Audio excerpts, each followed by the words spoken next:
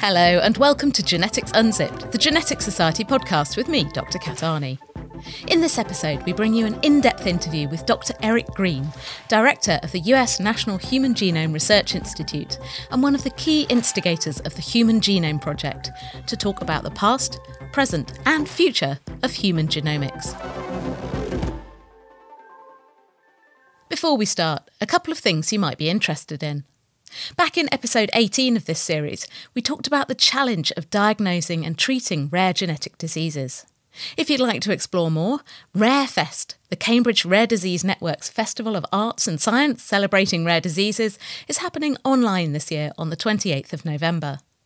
It's an all-day free virtual festival featuring interactive exhibits showcasing cool science, visionary technology and pioneering organisations improving lives and bringing hope to those affected by rare diseases, along with talks from experts, patients and family members, as well as art and films. To find out more, head over to camraredisease.org/rarefest20 or just go to the page for this podcast at geneticsunzipped.com for the link to book your place for free right now. And in case you hadn't noticed, I have a book out. If you'd like to know more about where cancer came from, where it's going, and how we might beat it, my new book, Rebel Cell: Cancer, Evolution and the Science of Life, is out now in the UK and finally out in the US. And you can find all the links to buy it from your favourite retailer, as well as signed bookplate stickers and limited edition signed hardbacks at rebelcellbook.com. And if you'd like to be in with a chance to win a free copy of the US version, signed by me and shipped to you, all you have to do is enter our free prize draw. Just email podcast@geneticsunzipped.com with the words prize draw in the subject line, or just retweet the tweet about this episode pinned to the top of our Twitter profile at geneticsunzip. Now, on with the episode.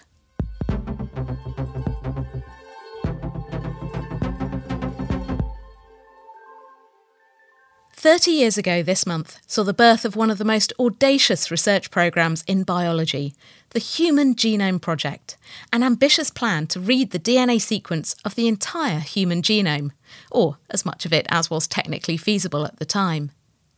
The idea was met with much criticism. Some thought the project was simply too vast and challenging to succeed. Others saw it as little more than biological stamp collecting, while sceptics couldn't see how sequencing the human genome would be useful and declared it a massive waste of money. 10 years later, in June 2000, after billions of dollars, countless hours of sequencing and a huge amount of effort from an international collaboration from 20 institutions in 6 countries, the first draft of the human genome was unveiled with a fancy event at the White House and a huge amount of media attention. The project officially came to an end in 2003 with the publication of an updated reference genome. And here we are today, 20 years on from that first announcement, with many thousands of human genomes sequenced, revealing in-depth knowledge about health, disease and human biology, with the benefits of genomics starting to filter into mainstream medicine. Back in the summer, I was lucky enough to sit down, virtually of course, with Professor Sir Mike Stratton, Director of the Wellcome Sanger Institute, where the UK's efforts in the project were focused, to chat about his perspective on the Human Genome Project as part of the Sanger's Genome Late series dedicated to the anniversary. There's a link to the video on the page for this podcast at geneticsunzipped.com if you'd like to catch up on that. But for this podcast, we're going across the pond to talk to one of the key figures on the US side of the Human Genome Project, Dr. Eric Green, who's seen it through from its inception through to the published sequence and into what's now the fully fledged field of human genomics. Today, he's the director of the US National Human Genome Research Institute and a leading light in the world of genes, genomes and genome sequencing. I called him up to chat about the past, present and future of the human genome, starting by going all the way back to the beginning of the Human Genome Project. I vividly remember many aspects of it. And keep in mind that it's not even just the origins of the Human Genome Project, it really is the origins of the field of genomics. Even the word genomics, which did not exist until 1987. That's when the word was actually coined and first appeared in the scientific literature for the very first time in a brand new journal that was actually called genomics. And you could ask the question, why in 1987, why in the late 1980s was there a need to name a new field and to contemplate a big international audacious project that eventually became the Human Genome Project? And I would say it followed on a number of developments that took place over decades, actually, of the previous century, starting with the discovery of the double helical structure of DNA in the 1950s, the elucidation of the genetic code in the 1960s. And then if you fast forward to the late 1970s and early 1980s, that's when the tools of molecular biology really took hold. Better methods for isolating DNA, for cloning DNA, for manipulating DNA, and importantly, for reading DNA, for actually sequencing DNA. And all of those tools and technologies were just finding wide use across the biomedical research landscape, to the point that people realize these are getting better and better. And might it make sense at some point, instead of trying to study human DNA one gene at a time, to actually study all of it, to study the whole human genome? And the idea of being comprehensive, of taking a comprehensive view of an organism's DNA, which is its genome, is what gave rise to the birth of the field of genomics. So there's a couple of questions that I have that come out of that. So one is the idea of the Human Genome Project. Was the decision about whose human genome do you start with? What do you mean by the human genome? And then also that presumably, to someone like me or you who are big fans of this seems like a no-brainer. It's like, yeah, this is a big, ambitious project. It's a tough project, but it's doable. But presumably there must have been some criticisms at the time. So, what were the challenges, particularly about deciding which genome to do, and then what people thought about this idea? So, to be honest with you, the notion of whose genome were we going to sequence was really not the question of the day. And let's put that aside, because I have a very funny story to tell you about that. All right, we'll come back to that. When the Human Genome Project began, there was not significant attention to whose genome are we going to sequence anyway. That came later. But the other part of your question really relates to what was the thought of the day. And I would say that on the one hand, there was incredible enthusiasm about this idea of genomics and these new tools that were being developed for studying DNA, perhaps at a comprehensive level. And also the idea of a big organized project by some.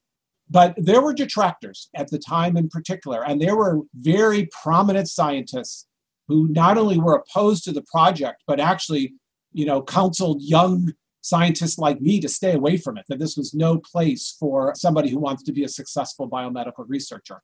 And I think there was a lot of concerns. I think some of the concerns that it wasn't intellectual enough. Some people even joke that this was work that was more suitable for prisoners than for researchers. I think there was concerns about it being a big project and being big science and team science that, worked well for Apollo mission, that worked well in physics and chemistry. Biomedical researchers up until that point never did big science projects. They were just unheard of. And I think it was sort of viewed as not the right thing to do in the culture of biomedical research. Some of it was concerns that it would suck money away from individual investigators getting research dollars. And so and then some people believed it wasn't going to be useful. Some people believe it wasn't going to be successful. I think you saw many different negative attitudes. But I think by and large, the majority, but it was a slim majority, I think were in favor of it. And that made it challenging at times because, especially as somebody who was trying to build a career early on for myself, there were detractors who really weren't quite sure this was the right thing for someone like me to be pursuing. And you did say that you do have a story about how you decided which genome to do when you actually got to it. So tell me about that. So what was the first human genome? I think when the Genome Project first got out of the gates, there was a recognition that someday some decisions would have to be made about whose genome we were actually going to sequence or how those choices were going to be made. But remember, the project began at an initial phase that had really nothing to do with sequencing. It was about mapping. It was just about getting organized. And so there was just mostly a focus on getting maps constructed. And so for that, it really didn't seem as critical. And in fact, people were just using DNA libraries that were available, clone DNA. When I say library, I mean clones of DNA, big pieces of DNA, medium pieces of DNA. A lot of times, to be honest with you, back then, the way some of these libraries were made would not be allowed now, where Either the investigator who knew how to make the library would draw their own blood to make the library out of their DNA, or else sometimes the joke would be whoever the slowest member of the lab was would be the one who would actually get a needle put in their arm to give a blood sample. In today's light, we would never do research that way. We would have much more of a consent process and so forth.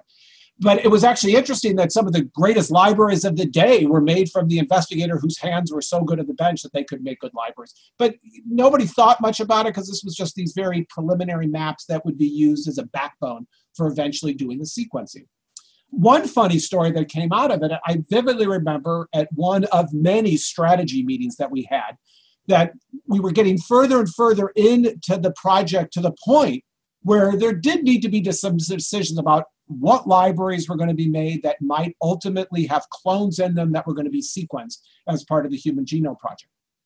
So we had a big room of people and everyone sort of talking about what are the characteristics for selecting the right person and how are you going to do all this and all the logistics. And literally somebody raised their hand and they said, well, whatever we do, whoever gets picked to have their genome sequenced as part of the Human Genome Project, that person better be normal.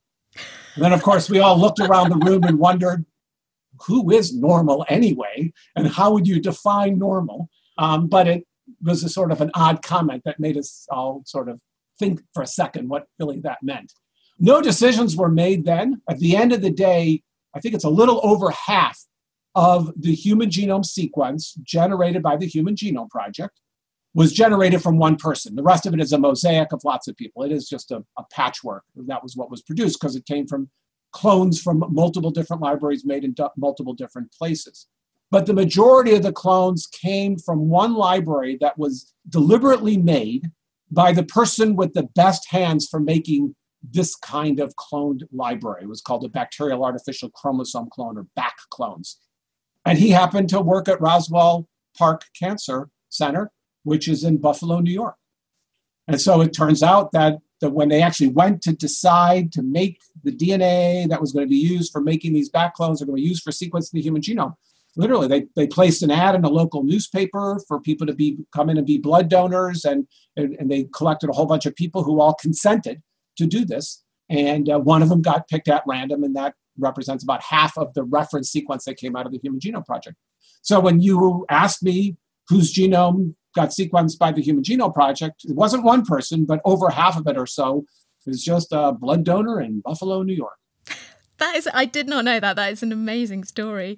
I'm intrigued about how this actually worked when you did get to the sequencing, because you've talked about how these big, the bacterial artificial chromosomes, these big libraries were used to map out the genome, so to kind of work out what bits go where and, what genes are probably where in what order. So when you start doing the sequencing, you can kind of slot the details in. But when it came to the actual sequencing, what was it like? What was it like to be working on a day-to-day basis doing this? Well, keep in mind that the strategy that we started with on day one of the Genome Project evolved over time, so that by the very end, we were modifying that considerably to sort of complete the task. And of course, looking back now 3 decades, because we are now this year celebrating the 30th anniversary of the launch of the Human Genome Project. I mean, it's almost laughable the way we started, but it was absolutely the only way to get going. And the way we started was by dividing up the genome chromosome by chromosome, and different groups were responsible for different chromosomes. So my lab, or my big contribution to the Human Genome Project, was making a map of human chromosome 7. Other centers, other investigators picked different chromosomes. It was all driven by these clones, which were going to be the key sort of substrates for putting these maps together. That ultimately would provide the organizational framework for actually reading out all the letters of each chromosome and of the whole genome. I'm intrigued about how the technology changed even within the progress of the human genome, because one of the things I discovered when I was researching my first book, Herding Hemingway's Cats, which is all about how our genes work and our genomes, was that I am as old as Sanger sequencing. So Fred Sanger's first method for DNA sequencing was published the year that I was born. And then when I did my undergraduate project, I was actually working at the Sanger Institute and the Human Genome Mapping Project. So by that point, this was sort of early 2000s, and seeing all the sequences come off and these little fluorescent bars and all this kind of stuff. And And even just within my own lifetime and my own scientific lifetime, seeing how this has changed. So how was the acceleration of the technology through the project? When the Genome Project got out of the gates in 1990, the absolute attitude was we will map the human genome and only map the human genome until revolutionary new sequencing technologies are available to even contemplate sequencing the human genome. And it was very, very strongly believed by most at the time that Sanger method or Maxim Gilbert method, any of these other methods that were available at the time to sort of limp us along were never going to be the methods that were going to be used for sequencing the human genome. Now, funds were given to sequence smaller model organisms, yeast and bacteria, flies, worms, and those projects used Sanger sequencing. But again, they were sort of test beds for just seeing how far Sanger sequencing could be pushed, for example. But the word on the street and in the project was we will wait to sequence the human genome when we have all new revolutionary DNA sequencing methods. Well, what happened in those pilot projects was that they really evolutionarily improved Sanger-based sequencing one step at a time, one improvement at a time, one evolutionary lunge at a time. And what happened was over a series of years, one evolutionary improvement after another eventually got to the point that Sanger sequencing with automation and various other machinery that came on board because the companies were being very good at developing better and better hardware, you almost had a mini revolution of that method, enough of a revolution that you could apply it to sequencing the human genome. And so, it really was by about the midpoint of the Genome Project when people started to be converted. They said, you know what, we not only don't have a revolutionary new method yet, we don't need it. We have enough of evolutionary improvement of existing DNA sequencing methods that we can just push the accelerator, push it really hard, and maybe we can get the sequence out. What did it actually feel like to be involved at the start? What was the sort of the atmosphere and the vibe at the time? I think those of us who got involved in the Genome Project on day one, did so somewhat naive. On the one hand, we knew this was going to be high profile. We were very laser focused on what we were doing to try to accomplish it. But every time we would bring our head up and sort of look around, it was a little scary. The goals were audacious. The technologies were not quite there yet. The approaches really needed to be developed. And if you really thought about it, we really didn't have a guidebook on how we were going to map and then sequence the human genome.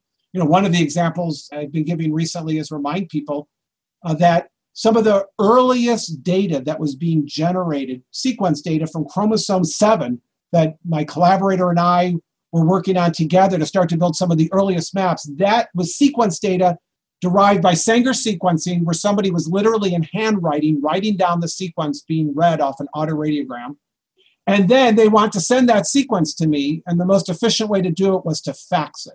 Oh so some of the earliest data that was generated among collaborators that I was involved with in the Human Genome Project involved a fax machine, which, some people don't even know what those are these days, let alone couldn't imagine that's how we would exchange data as part of the early Human Genome Project, but that's the truth. But it really reflected, that we didn't even know how to crawl. We were just getting started. So every once in a while, we'd pick our head up, it would be terrifying. When moments in time came where there were key decisions, it was a little scary because you didn't really have a guide. It's one of the reasons why during the Genome Project, there was a regular opportunity to bring everybody together, re-strategize and re-articulate the goals and the approaches, because we needed to update them because we were making it up as we went along.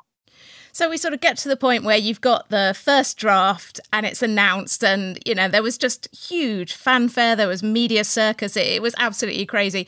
What was it like to live through that? When the draft sequence of the human genome was announced, I think there was relief that sort of the race was over. All the tension around who was going to get credit was over. I think it was the right conclusion. And then, immediately attention turned to writing up the papers because the announcement came in June. The papers came out in February and you get the journals involved, both Science and Nature. So I think all of that ended in a very good place. And, to a large extent, it was sort of over at that point, any of these rivalry. I think it was very clear to us involved in the Human Genome Project that the focus was going to be on finishing a high-quality sequence, went off and finished the task of the Human Genome Project, and we focused on getting it done, and then eventually declaring the project over, and then publishing a paper to say we're done, and moving on. Because when the Genome Project ended, there was great excitement about everything that was going to follow, a complete recognition that while we had completed a lot, the best was yet to come, and in many ways that was just the starting line. And we talk about the completion of the Human Genome Project, but I've heard a lot of people talk that was the draft, and obviously there's a lot in the human genome that wasn't able to be captured with the technology at the time. And I've heard people like Ewan Birney, who's at the European Bioinformatics Institute, talking about, the platinum genome and mapping every nook and cranny and every sequence. And now we have the technology to really dig into the regions that were impossible to do with the technology back then in sort of the late 90s, early 2000s. So, is there value in working towards this platinum genome, or are there more interesting questions, or maybe both? I certainly have to say there's incredible value, because I'm the director of the institute that is putting a significant amount of money into generating higher and higher quality reference sequences. So putting my money where my mouth is, this is absolutely important. I do want to make a point that I think a draft sequence of the human genome was produced 20 years ago. I think when the Genome Project ended, I don't think that sequence was any longer draft. I think because what the sequence was reflected very high quality information. I mean, sky high accuracy for the parts of the human genome that we were able to sequence at the time, which was, well over 99%. But it was not complete. And so I think the word I would use is, the Genome Project produced a nearly complete reference sequence of the human genome, but the technology at the time did not allow us to make it completely complete. Interestingly, and as you may know, there's some very exciting developments going on right now, including a paper that just came out in Nature, actually involving an investigator here at NHGRI and a consortium he works with. We are now using brand new technologies that are allowing us to fill in regions that we previously couldn't access before. And so we're getting closer and closer to a truly complete sequence of the human genome. But even one representation of the human genome is not enough, because it just represents either a person, well, even a person can't be represented by a single human genome sequence, because we all have two copies of the human genome in our cells. We have one we got from mom, one we got from dad.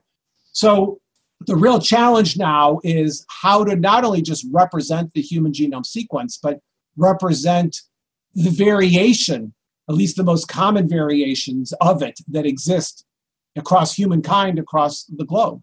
And so there's lots of technologies being developed for this, both experimental but also computational, to how to represent the diversity of human genome sequences that really are represented by our species. Yeah, I've talked a lot before about moving from the concept of the human genome to the global genome. And then you've got people working on things like, the cancer genome and digging down into individual tissues and mutations and all these kind of things. It's the way the technology is starting to enable us to capture this diversity and variability, I think, is just incredible. And it's actually very important. Some of it is just intellectually interesting, and we want to understand how we represent different people and variation that exists and how that variation changes or, may account for differences in our traits. But it also is really important we have that information as a comparator when we start to use genomic data as part of healthcare. We need to make sure comparisons about when you encounter DNA differences, you need the comparisons to be accurate to that individual's ancestral group to know whether or not it is possibly relevant in medically for them or not. And so there's also medical reasons why we need these very high quality reference sequences from people from different ancestral groups. I'd also then like to talk a little bit about what the future is of the human genome. So what direction are we heading in? It really is important to stress the difference of where we are now. The field of genomics, even 17 years ago when the Human Genome Project ended, was very small and very limited, even at NIH, where we were really the only institute of 27 that funded human genomics research. By 2011, when we published our second strategic vision, it had started to be disseminated. But now, oh my goodness, everybody does genomics.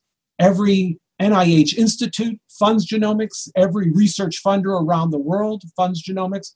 And if you even look at other countries, either they were doing no genomics and now they're doing genomics, or if they were doing it very limited, and now, all nooks and crannies of biomedical research are involved in human genomics research.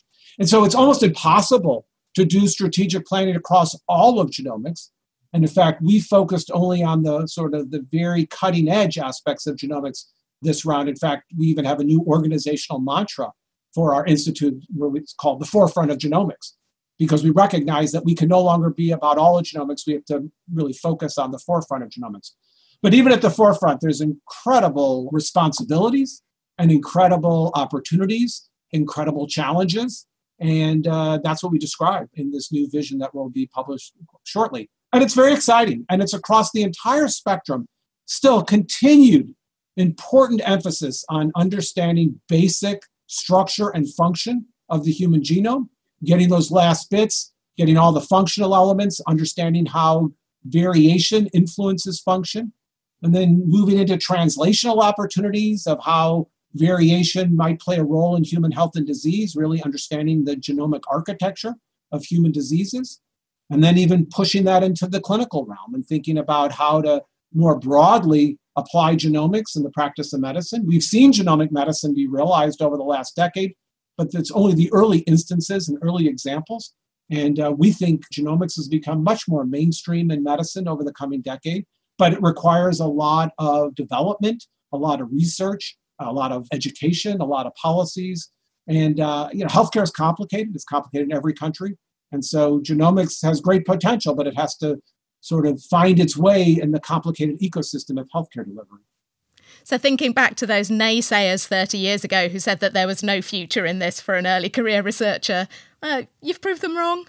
Well, not only have I proved them wrong, I would say probably the most gratifying part of my job now is realizing the promise of genomics that I saw when I got involved in the Human Genome Project, but really saw it as something the next generation would realize. We would lay the foundation in genomics, and the next generation, even maybe the generation of that, would actually see its way into medicine. I never thought I would see it in my lifetime. I certainly never thought I would see it in my professional career. So the pace at which this is happening is incredibly gratifying. I have got one more question to ask you, and I'm afraid it's a terribly cheesy question, but do you have a favourite gene? I can't not ask you this. Well, I actually do. When I got involved in genomics, even before the Human Genome Project started, I was a young postdoctoral fellow working in a laboratory of Maynard Olson as my postdoctoral mentor, working on this brand new cloning technology that had really just been invented actually by graduate school friends of mine, called yeast artificial chromosome cloning, or YAC clones, which allow you to isolate very big pieces of DNA. And my project was to start to figure out how to use YAC clones to actually build maps of human chromosomes. And we picked a number of specific regions of the human genome to try to study and use those as a model. And that model ultimately led to the strategy we used for mapping human chromosomes as part of the early projects in the Human Genome Project. And among the regions I picked, I happened to pick the region of chromosome 7 where human geneticists were desperately searching for the cystic fibrosis gene. And so some of the very first YAC clones that I isolated contained what turned out to be bits and pieces of the cystic fibrosis gene. And that became a model for how to build maps. Eventually, then we expanded it to chromosome 7, and then others picked it up and mapped other chromosomes. So I've always embraced the cystic fibrosis gene as sort of my favorite gene because it was where I got my start in genomics, and I got my start developing the approaches for building physical maps of human chromosomes that we ultimately used in the Human Genome Project. Thank you very much to Dr. Eric Green, Director of the National Human Genome Research Institute, for sharing his thoughts on the past, present and future of human genomics. And thanks very much to Alyssa Jones at NHGRI for her assistance setting up the interview.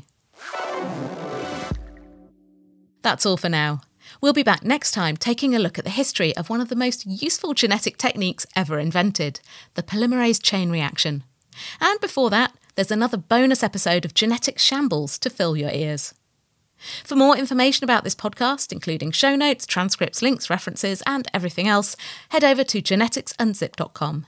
You can find us on Twitter @GeneticsUnzip, and please do take a moment to rate and review us on Apple Podcasts. It does make a difference, I promise, and it does help more people discover the show. Genetics Unzipped is written and presented by me, Kat Arney, and it's produced by First Create the Media for the Genetics Society, one of the oldest learned societies in the world dedicated to supporting and promoting the research, teaching and application of genetics. You can find out more and apply to join at genetics.org.uk. Our theme music was composed by Dan Pollard, our logo was designed by James Mail, and audio production is by the long-suffering Hannah Farrell. Thanks for listening, and until next time, goodbye.